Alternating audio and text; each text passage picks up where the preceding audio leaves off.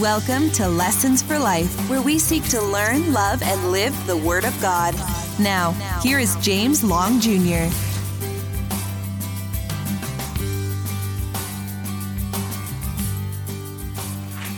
You can turn in your Bibles with me to Genesis chapter 41. It was a number of years ago. I had experienced a pretty great for me at the time ministry disappointment. I was at the crossroads of my life, and I was confused. I was disappointed. I actually got to a point where I started to question my future in ministry. I was questioning my gifts and what God had for me. What I thought was clear didn't seem clear. And I had a number of friends that had come around me and breathed life into me and encouraged me and comforted me. One friend wrote a note to me. She's actually in the back today. I actually still have that note. In the note, she was encouraging me. She was helping me to see that there is something greater than the things and the disappointments that are happening in this world. She took me not to boast about me. She boasted much about Christ in that letter, to that note to me. I still hold that note in my journal, and every once in a while when I find myself struggling, I go to that note and I look at that gracious letter that she wrote to me.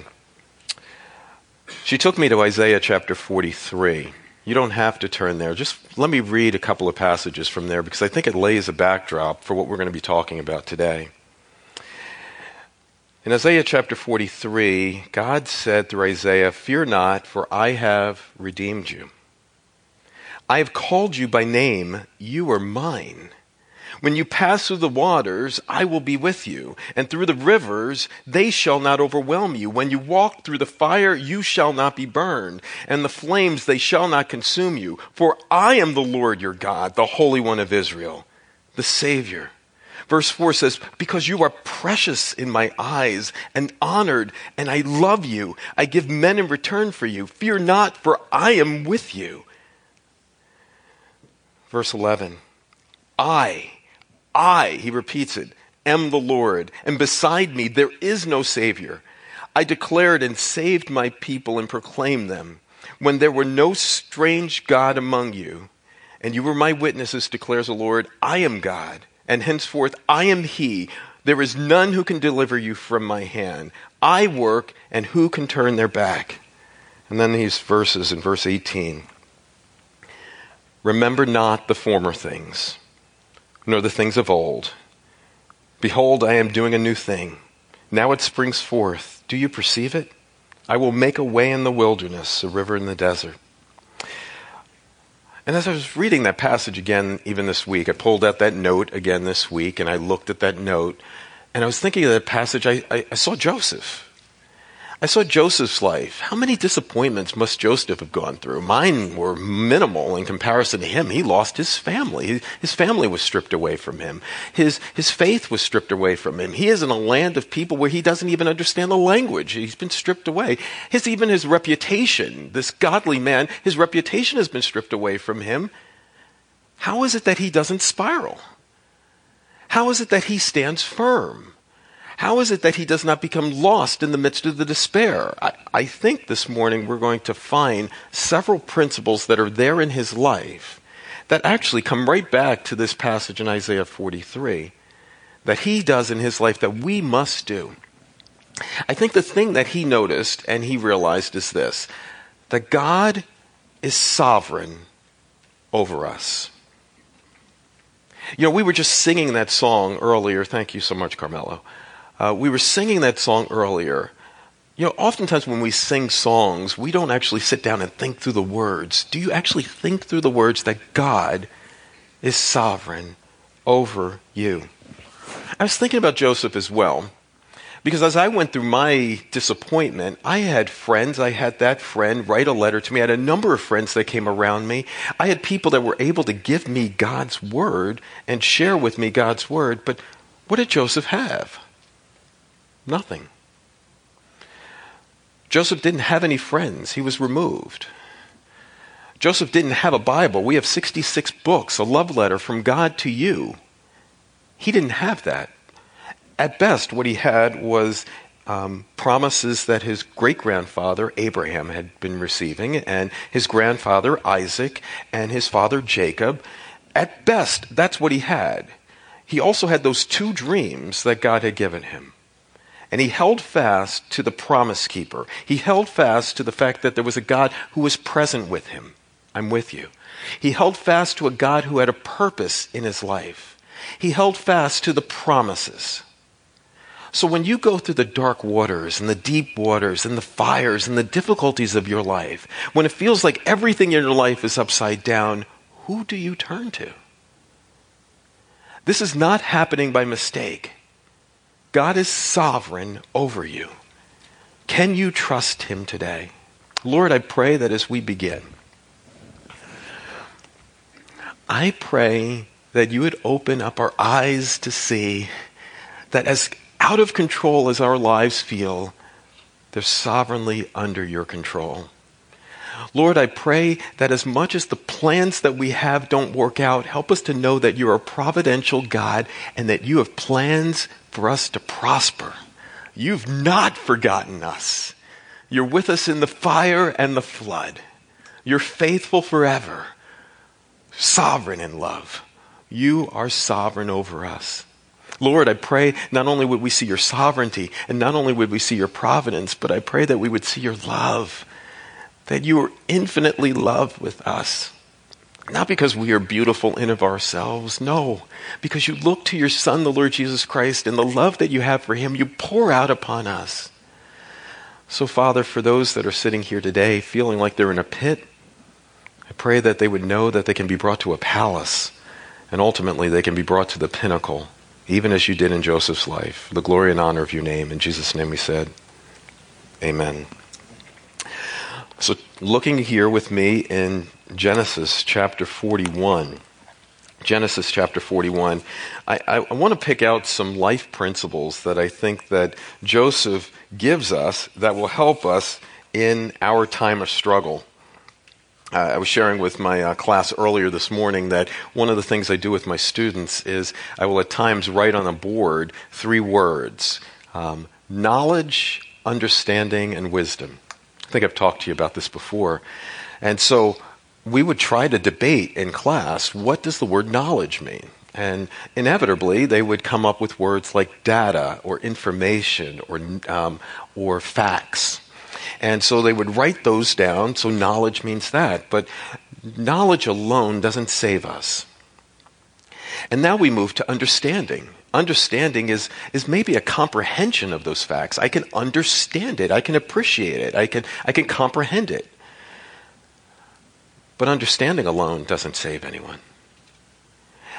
Really, real salvation comes from the fact that I've enacted wisdom because God has granted me faith. He's opened my eyes, and now I can trust him.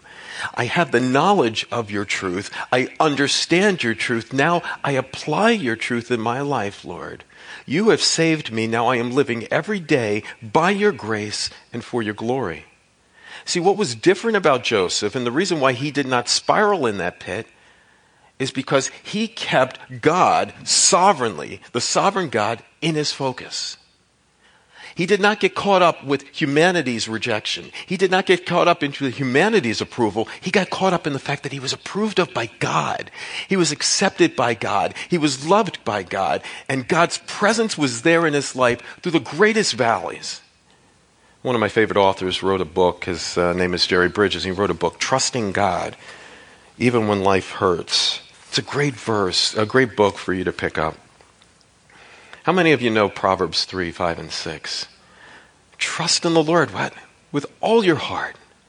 And lean not on your own understanding. In all your ways acknowledge him. And what will he do?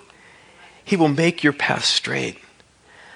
So I hope this morning what you're going to see is that there's a God who is working in Joseph and then through Joseph. God could never work through Joseph until he had done something within Joseph. It had to be internal before it was ever external. And so now in your life today, maybe as you're going through your great valleys and the difficulties in your life, you must allow God to work in you so that he can work through you by his grace and for his glory. 7 points I want you to hear. They're going to come quickly. Point number 1, be patiently trusting God in the midst of your struggles. Be patiently trusting God in the midst of your struggles. Verse 1 of chapter 4, 41. After 2 whole years. Stop there. Now what happened in chapter 40? We just heard Pastor Tim last week preach on what happened in chapter 40. We heard of Joseph in jail. And he has been wrongly accused, and he's been placed in this imprisonment. And he has been rejected again. He has been accused of wrong. His reputation is gone, and now he's in a prison. And there were 2 people, a cupbearer and a baker, that had a dream. And they had a dream, and they couldn't interpret that dream. And so Joseph was brought to them, and he says, isn't God the one who interprets dreams? And he interpreted the dream. The baker was going to die, and the cupbearer was going to be restored to his rightful position. Wonderful news for the cupbearer. And you remember what Joseph said to him at the end of chapter 40? Just remember me when you go before Pharaoh, and get me out of this pit. How many times have you prayed to God that God gets you out of the pit? Get you out of the struggle? How many times you've prayed and it's like God hasn't answered? And you waited 2 days, 2 weeks, 2 months. Well, Joseph is now at 2 years and he's been forgotten. What I find with Joseph is that he must have had some level of patience. He patiently endured and he patiently trusted that God was still with him in the midst of the struggles. He needed to remember that God is working in our waiting. God doesn't stop acting.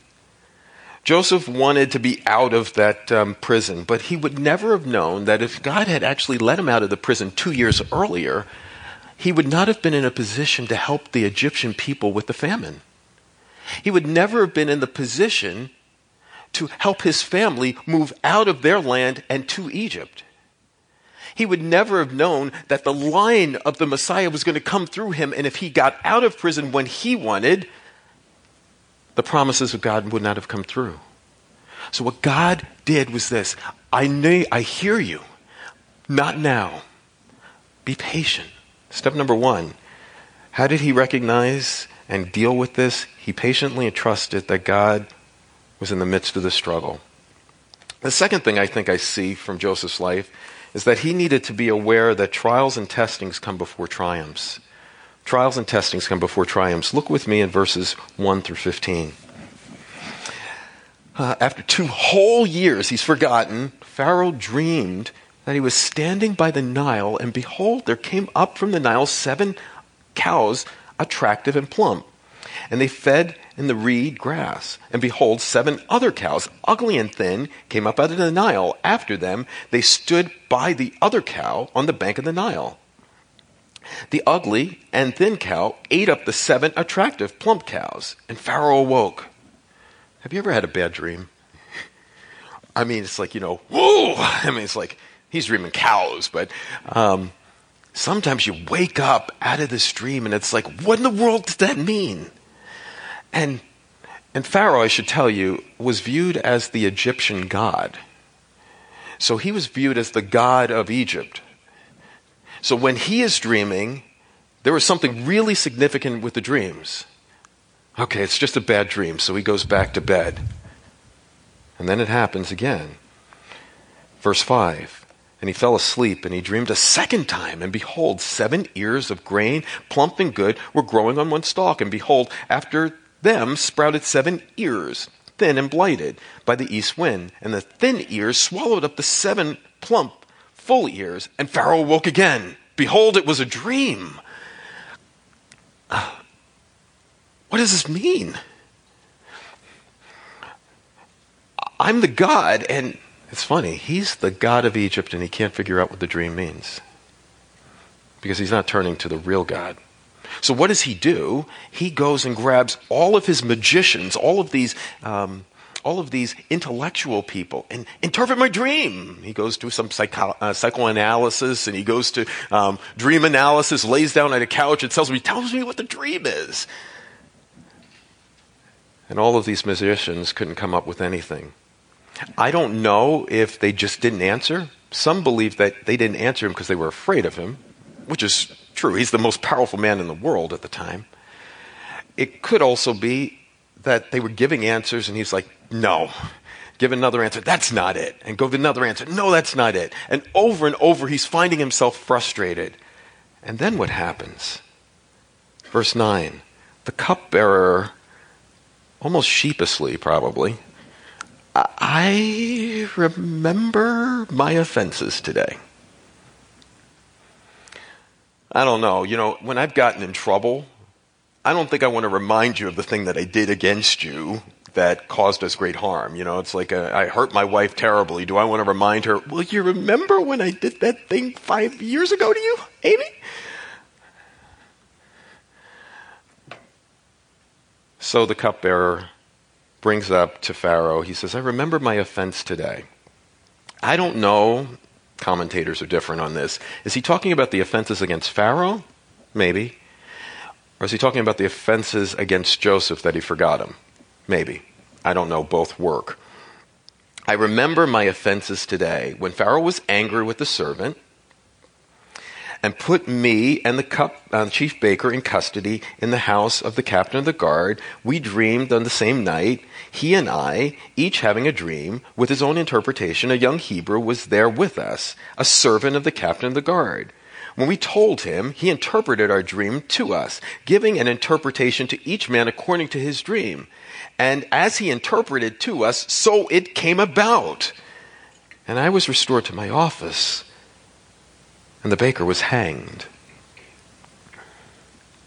So he now tells about the dream. He says about Joseph, you remember this guy 2 years ago? That's right, this guy from 2 years ago. Yeah, Pharaoh, I think if there's anybody here that could do it, I think this guy could. This guy was right on the money.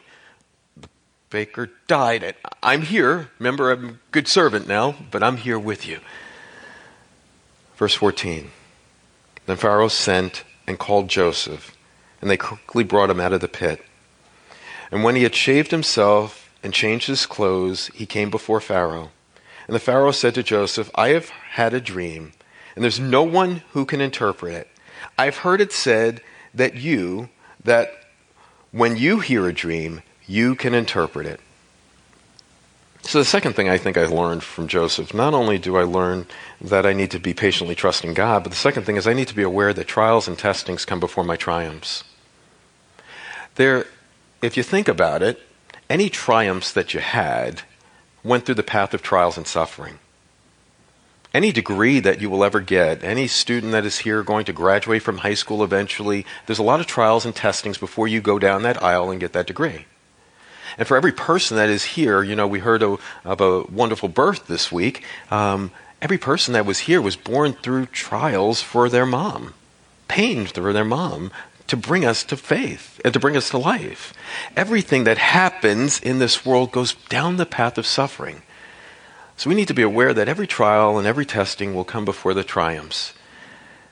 Joseph realized that. Why does God allow us to go through suffering? Corrie ten Boom said this. I like this quote. She says, there is no pit so deep that he is not deeper still.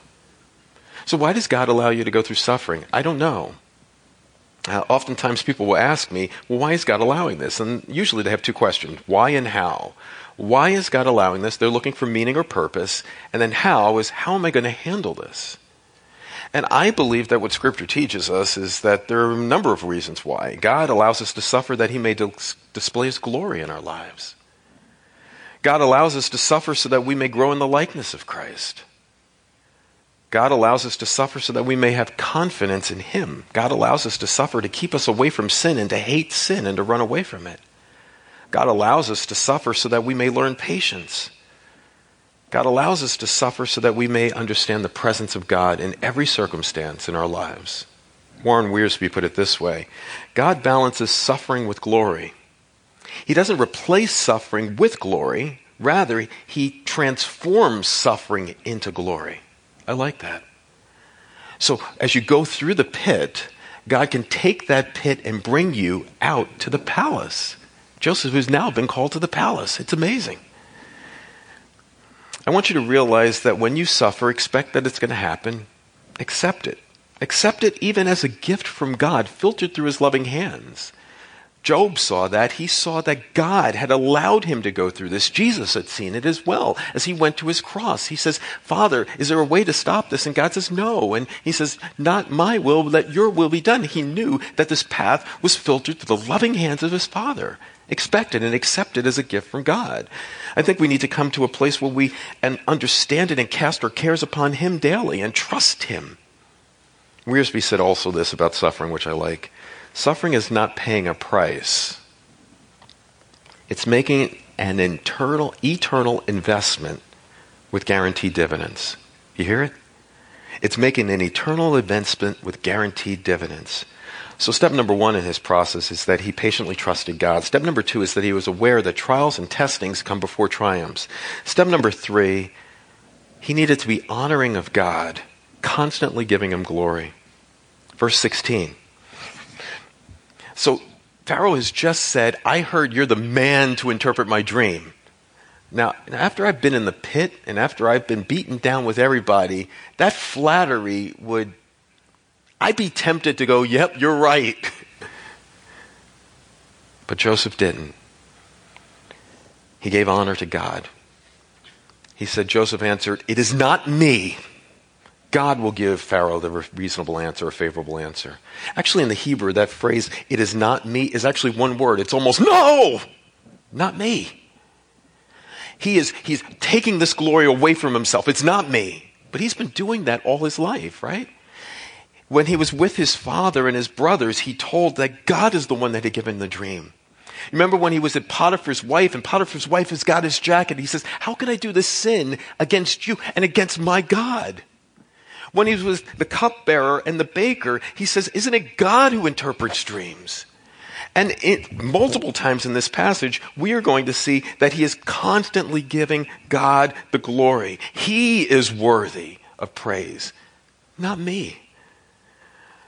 The reason why Joseph didn't spiral, the reason why Joseph was able to stay firm was because he focused on one thing, that God gets the glory, not me. Look at verse 25. Similar. He says, then Joseph said to Pharaoh, the dreams of Pharaoh are one, God has revealed what he is going to do. Verse 28, similar.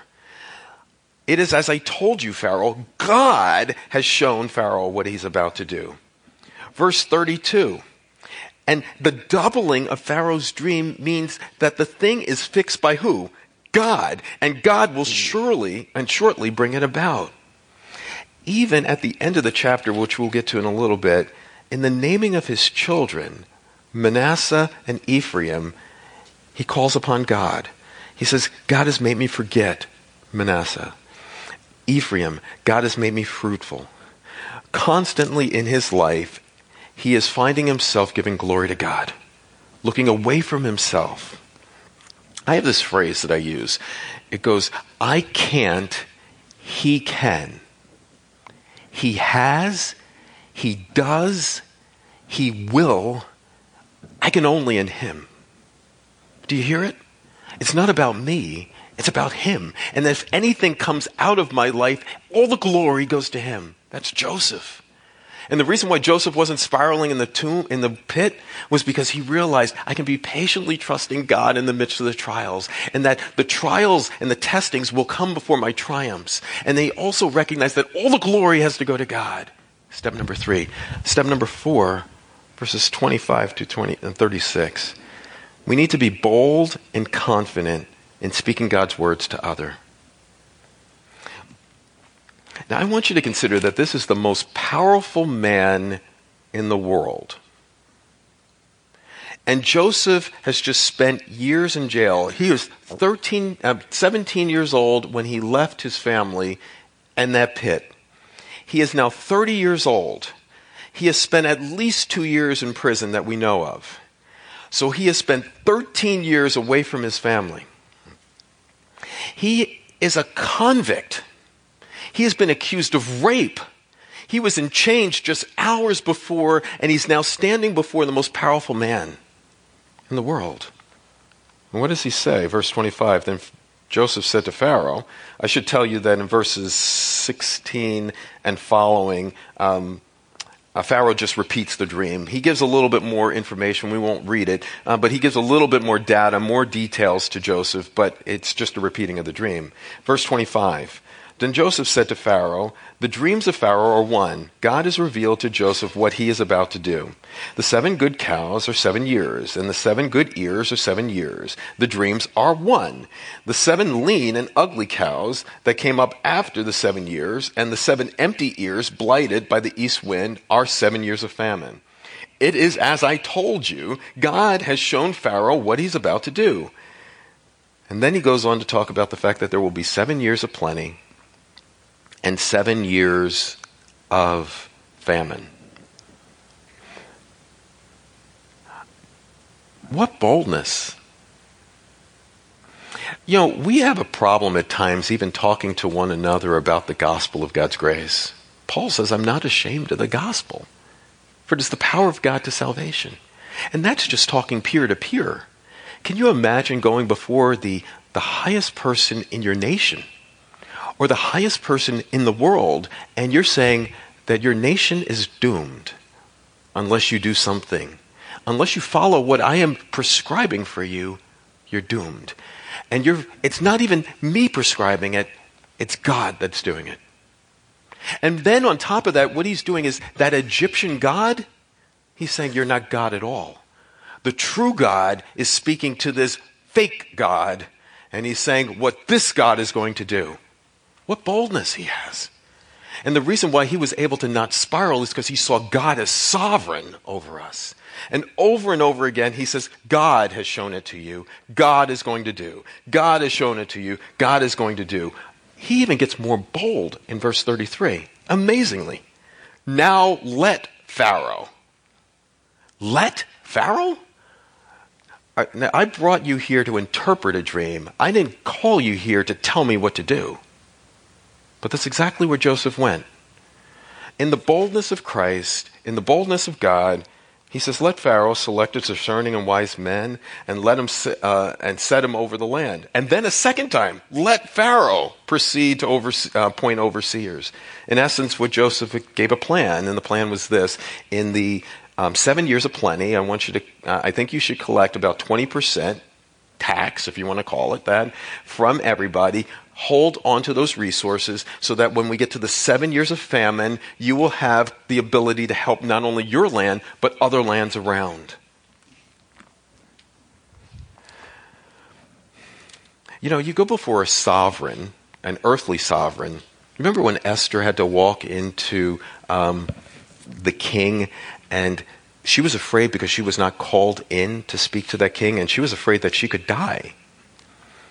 Can you imagine telling the sovereign that you're not sovereign, telling the sovereign that your nation is going to be destroyed, and telling the sovereign a plan of action? I was just in the pit an hour ago, and now I'm in the palace directing the most powerful man in this world. We need to be able to have a boldness and a confidence to speak the word of God. In Ephesians chapter 6, Paul said this, pray for me that my words may be given to me in an open mouth, in boldness, to proclaim the mystery of the gospel. For I'm an ambassador in chains, that I may declare it boldly as I ought to speak. The one thing that impresses me about Joseph, there's a lot of things that impress me about Joseph, but one of the things that impressed me about Joseph is this. He was never afraid. Or at least we didn't see his fear keeping him from speaking. He would tell his brothers, you're going to bow down before me. I mean, what boldness. He tells Potiphar's wife, no. He tells a guy who's going to be condemned to die in 3 days, you're going to die, buddy. And then he stands before the most powerful man in the universe and says, you're not God. What kind of faith? What kind of boldness? We need to be bold and confident in speaking God's word to others. Point number 5, I need you to recognize that we need to be humble. God will lift you up. Verses 37 to 45. This proposal pleased Pharaoh and all his servants. And the Pharaoh said to the servants, "Can we find a man like this in whom the Spirit of God is?" And the Pharaoh said to Joseph, "Since God has shown you all these things, there is none so discerning and wise as you." He's using Joseph's own words. "You shall be over my house, and over my people shall order themselves as you command. Only as regard to the throne, I will be greater than you." And Pharaoh said to Joseph, "See, I have set you over all the land of Egypt." And the Pharaoh took out his signet ring and handed it to Joseph. And he put clothes on him, and fine clothes, and he put a chain around his neck, and he made him ride in the second chariot. And they called out, and they said, "Bow the knee!" And they set him over all the land. Moreover, Pharaoh said to Joseph, "I am Pharaoh, and without your consent no one shall lift up a hand or a foot in the land of Egypt." And the Pharaoh changed his name, and he gave him a marriage, and he gave him a family. Pretty incredible. He went from the pit to the palace to pinnacle. Can you imagine? In hours, I was in chains. I was in scrubby clothes, and now I am shaven. I've got clothes, and I've got a job. I've got the greatest job. I'm Pharaoh's right-hand man. Some people would say, isn't that incredible luck? Isn't that a twist of fate? Isn't that just good timing? Joseph was there at the right time. No, there was a sovereign, providential, infinitely wise, and loving God that was behind it all. This is a biblical principle that tends to happen. He who exalts himself will be what? Humbled. But he who humbles himself, God will lift him up. The Lord Jesus Christ humbled himself. He left heaven. He left the pinnacle of all of eternity for you. And he came down to take on a baby. He took on a body. He became a human being. The Spirit of God encased himself, Jesus Christ as Spirit has encased himself in a human body for all of eternity. He became a babbling baby for you. What humility. And then he put himself with parents, and he put himself under the law that he wrote. And then he humbled himself to the point of death on a cross. What humility. And then God says, "I am going to raise you up, that every knee will bow," almost like the bowing of the knee here, like with Joseph. Every knee will bow, and every tongue will confess that Jesus Christ is Lord, to the glory of God the Father. He was able to do this because he trusted in God. He was able to do this because he knew that he was going through trials, and those trials would lead to triumphs. He was able to do this because he's constantly focusing away from himself. He's able to do this because he was able to speak boldly and with confidence. He's able to do this because he humbled himself before the mighty God. He was able to do this for two other reasons. He was diligent and responsible and active in doing the work of God. He was diligent, responsible, and active in doing the work of God. Verse 46. Joseph was 30 years old when he entered Pharaoh's, the king of Egypt. And Joseph went out from the presence of Pharaoh and through all the land of Egypt. He didn't rest on his laurels. As you will read in this section, what he did was he got right to work. We have this problem in church today. We have this argument over the sovereignty of God and human responsibility. And there's some churches that kind of swing both ways. The reality is both are true. God is sovereign and I'm responsible. And what God has done is he has given Joseph a job. But Joseph got right to work. He was diligent. He wasn't resting on his laurels. He didn't kick his feet up. After he spent 2 years in prison in chains, I think I probably want to take a vacation. There was no vacation here for Joseph. Joseph went right to work. He went right to work throughout all the land. He wasn't passive. He was trusting in God's work in his life, that God, you've done something in me, now you're going to do something through me. As Jerry Bridges says, he had dependent discipline. He was dependent upon God solely. But he was disciplined in our lives. And I think that's part of our problem today as believers. We don't get to work. The average person doesn't read the scriptures. The Bible tells us to study, to show thyself approved, a workman that needeth not be ashamed, rightly dividing the word of truth. Paul said in Philippians, work out your salvation with fear and trembling. You need to be at work doing things. Joseph went right to work. And the reason why he didn't spiral is because he was diligent. He was active. He was responsible, doing the work that God had called him to do.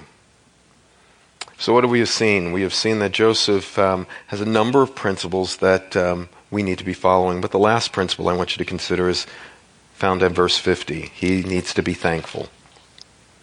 Constantly reminding himself what God has done in his life and through him. Before the year of the famine came, 2 sons were born to Joseph. Asenath, the daughter of Potipharah, priest of On, bore them to him. Joseph called them by name, and he named the firstborn Manasseh.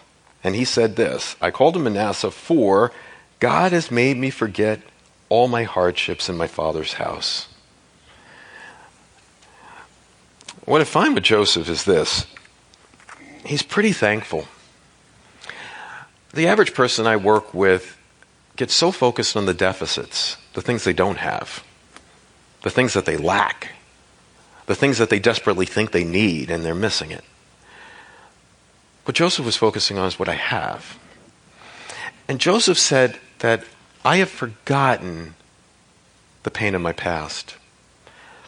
Is he saying I've forgotten my family? No, he hasn't forgotten his family. He loves his father. He probably still has a love for his brothers as well. He just says, I'm not going to allow the past to rule me today. Far too many of us are ruled by our past. Far too many of us are ruled by the pains of what other people have done. We rehearse those things over and over and over and over again in our hearts, in our minds. We go from a wounded spirit to bitterness. We go from bitterness to anger. We go from anger to stubbornness. We go from stubbornness to rebellion in our lives because we just can't get over the pain. And what God did, and he promised it through Manasseh, this name Manasseh, I'm going to forget the pain of my past. God, you are sovereign over my past. You allowed me to go through the pit. You've allowed me to go to the palace. And now you've brought me to the pinnacle. There's something radical in my life, God, because of you. I forget the pain of my past. And then he named his second son. My second son, Ephraim. For God has made me fruitful in the land of my affliction. Not only has he helped me to forget the pain of my past, but he has also helped me to become fruitful.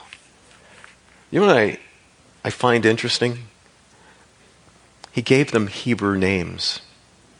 He didn't give them Egyptian names. He's in the middle of Egypt. His family is gone. He has been separated from them, but he is trusting the sovereign God. He gave them a name of his own people, even though he was not with his people. So what do we learn from Joseph's life? We learn that Joseph found himself moving away from the spirals because Joseph trusted in a God, and he was patiently trusting in him day after day. We find that he was aware of the fact that trials and testings will come before their triumphs.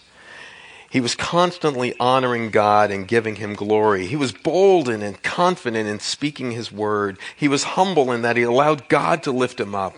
He was diligent and responsible and active in all that he did. And he was thankful, constantly reminding himself of what God had done for him.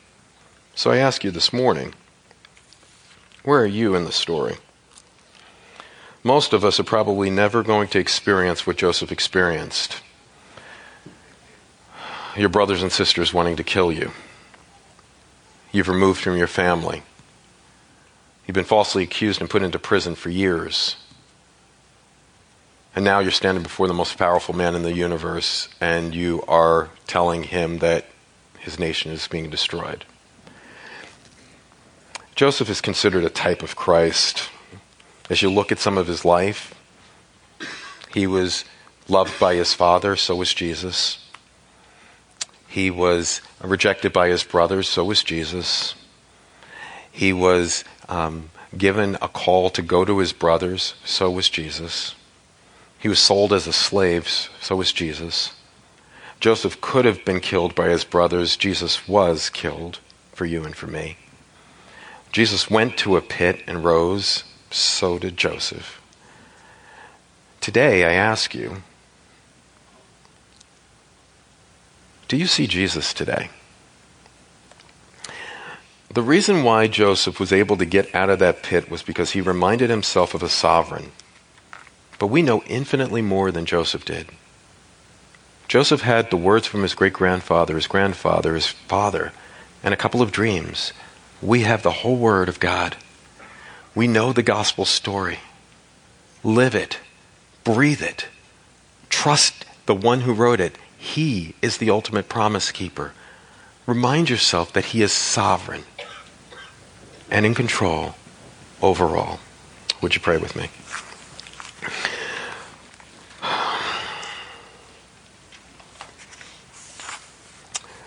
So, Lord, there is strength within a sorrow.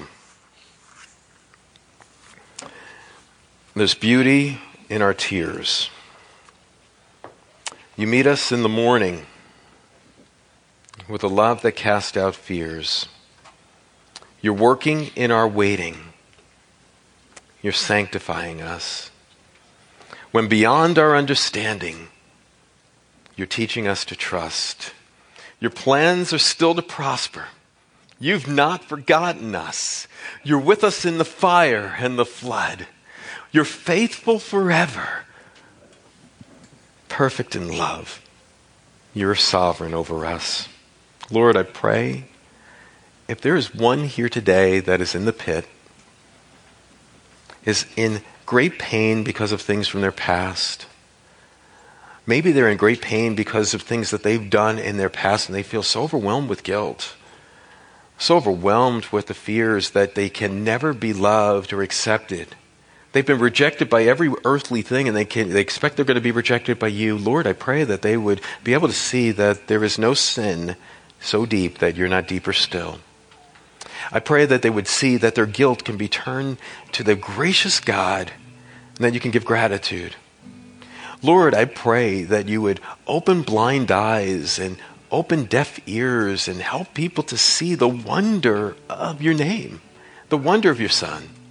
Holy Spirit, I pray that you would take the promises that you've given us written in the scriptures, and I pray that we would hear those promises.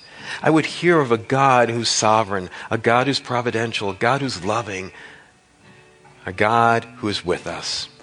So when we go through those deep pits, Father, remind us that you're with us by your Son, with your Spirit, for the glory of your name. In Jesus' name, amen. This has been Lessons for Life with James Long Jr. We hope you have been blessed. For more information, go to jameslongjr.org.